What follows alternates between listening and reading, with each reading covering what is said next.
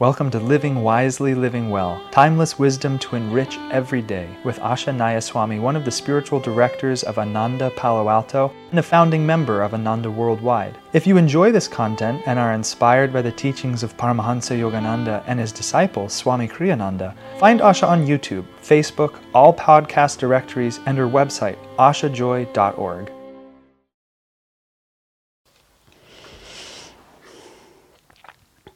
Living Wisely, Living Well, May 27th. Don't joke too much, lest you trivialize your relationships. Controlled merriment helps to release tension, but unrestrained jocularity keeps the mind light and is a hindrance to deep thought. It's just interesting. I realized that I've actually had more experience with this than I realized. At first I was sort of saying, I don't quite understand this. But I'll actually sort of talk from this point of view.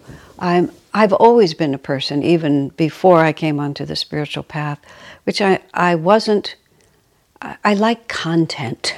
And I like conversation that deals with meaningful subjects. I'm not very good at just exchanging pleasantries. I hesitate when I say that because I've actually learned how to do it.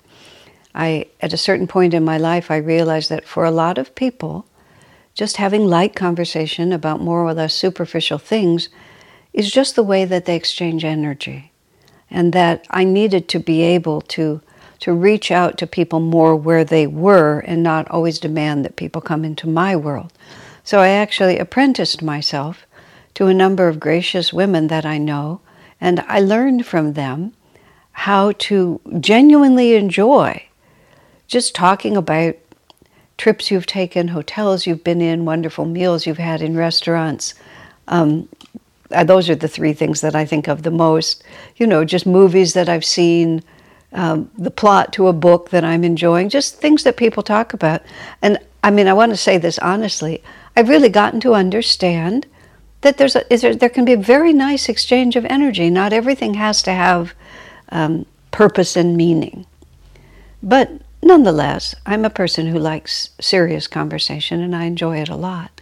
And even more than that, in the position that I am in, which is I am often representing the spiritual path, Yogananda's teachings, Swami Kriyananda's teachings, I'm often in the situation, I've often been invited into the situation as a representative of those teachings, so there's essentially an underlying agenda.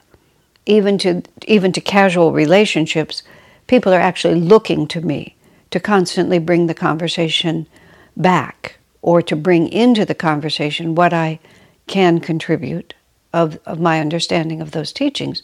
And it suits me fine, which is why karmically I've ended up in this position, because it is my preference. I like to translate ideas into words. I like to share with people verbally ideas. I love ideas. I love conversation about interesting ideas. But I have observed in in multiple situations, that there will sometimes be someone in the room who just absolutely refuses to allow the conversation to become serious. And now, Master Swami is using the words, don't joke too much, lest you trivialize your relationships. So it isn't always that people tell jokes, but whenever the conversation begins to become meaningful or deep, they'll constantly deflect it. And I've learned to sort of work around it. It's not like they're harassing the situation. It's that they themselves seem to have exactly the contrary impulse to the impulse that I have. Where my impulse is to once we get started on a deep subject, let's go as deep as we can. And I realize that other people have an impulse where they don't want to go into serious subjects. They prefer to just keep things on a lighter level. Now, I don't want to make all the people that I know become paranoid because these are circumstances that I've experienced more when I've been with strangers. So it's not like I sit at the dinner table judging everybody's conversation. This is the problem. Many of you know me only through my internet presentations, but I also have a wide circle of friends, and my friends also watch this, so I sort of need to say, I'm not thinking of any of you. I'm thinking more of nameless strangers in foreign countries, places that I've been. But it's a certain mindset. And either it is a mindset that continually wants to tell a funny story, but it's also a mindset that resists calm, deep introspection. And so, where Swami says, humor is wonderful because it helps us to relax. Swami Kriyananda was extremely humorous. He was very witty, and he had a great appreciation for humor, is what I mean by that. He loved, he enjoyed it when someone could see the humorous absurdity of a situation, as long as the humor was kind. He absolutely did not approve of humor that was not kind.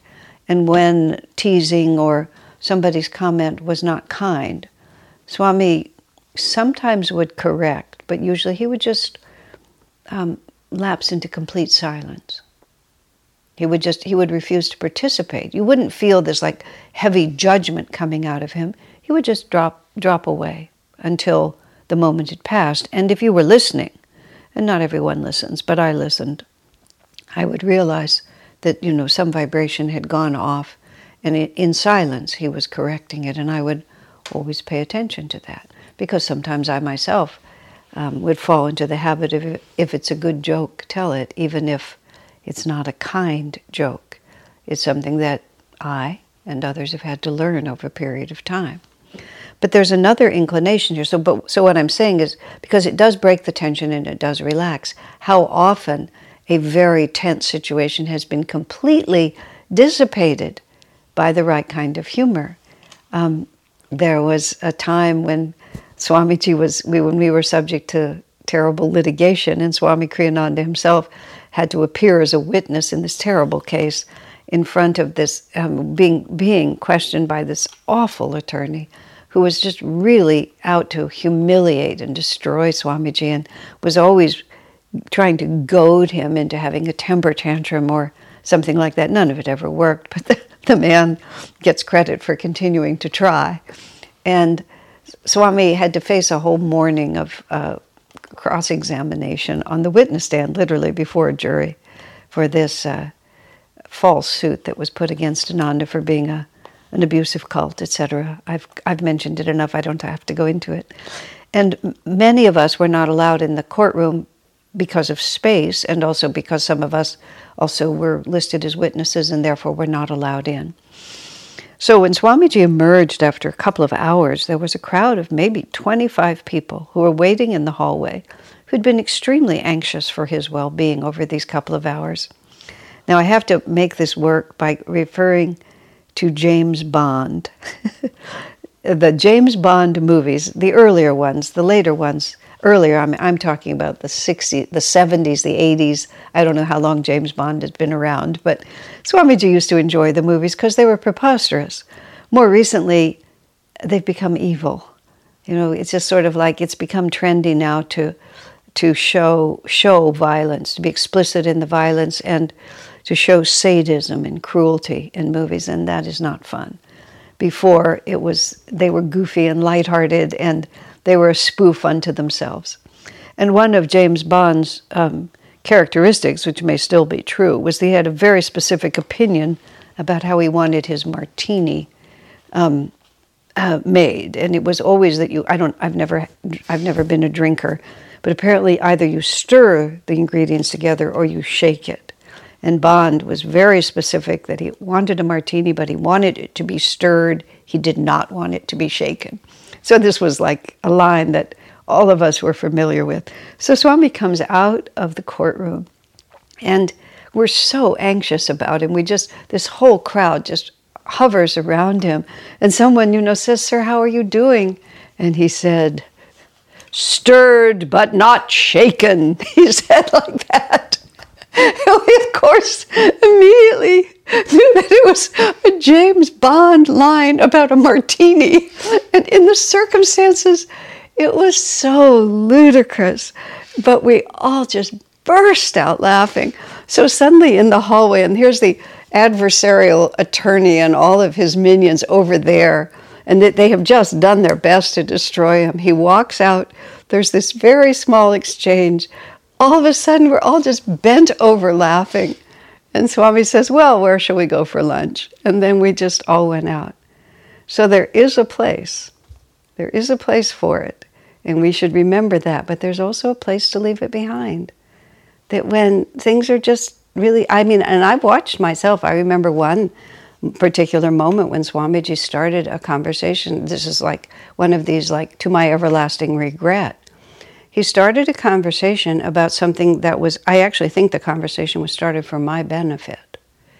And he started in with this conversation, and I think subconsciously, I just wasn't ready to hear it. So he was starting in a serious direction, and I threw in a joke. A bad joke. Wasn't even clever. It was a bad joke, but it completely deflected the possibility of him going forward with what he was going to say. And I've thought for years, if I had only just let him speak, I just, like, it might have changed my destiny. And as I had more experiences on the spiritual path, and I was in his position relative to trying to bring up a subject and then watch people deflect the energy.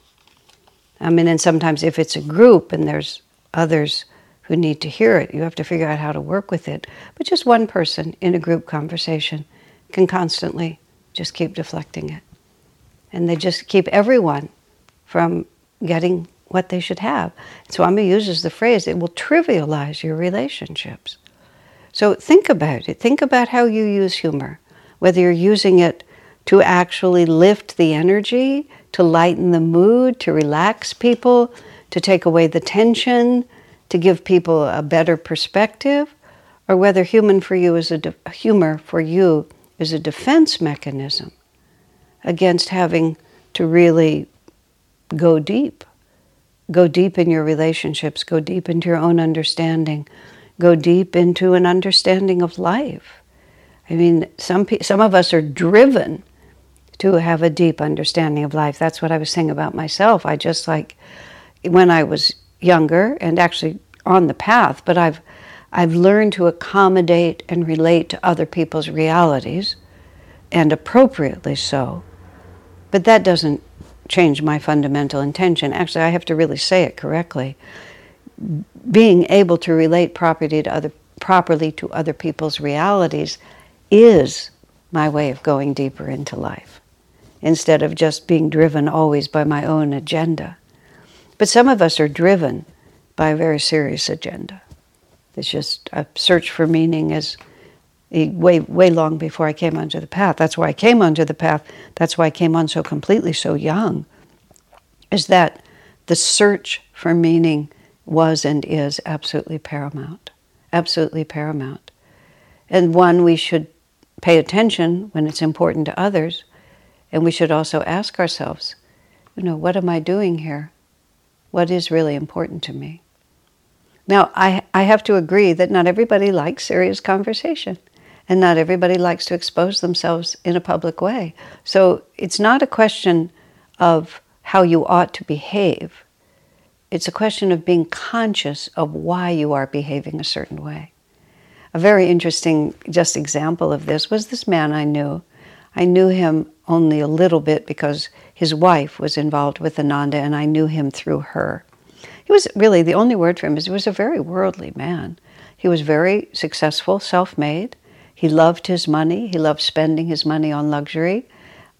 He was a good man, but he was just a worldly man. That was who he was.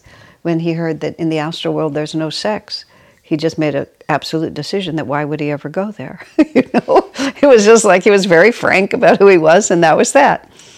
He was out on his customary 5-mile-a-day jog, and he had a little pain in his back that didn't go away, so he went to the hospital. He was riddled with cancer. There was absolutely nothing they could do about it. 2 weeks later, he died. And he was so brave in his passing. He was braver than many yogis that I've met. It was just whatever he he was doing deep in his heart. You know, he was really living from another level, and it came out in the final exam. He just said, you know, it's been a great run. He said, I have no complaints. Just like that, and just as calmly and as peacefully. And, you know, he was sad to leave his wife, but it was just, this is what life has given me, this is what I take. So let's not be superficial, let's be deep about it. But being deep about it, Swami says, don't joke too much, lest you trivialize your relationships. Controlled merriment helps to release tension, but unrestrained jocularity keeps the mind light and is a hindrance to deep thought. God bless you, my friends.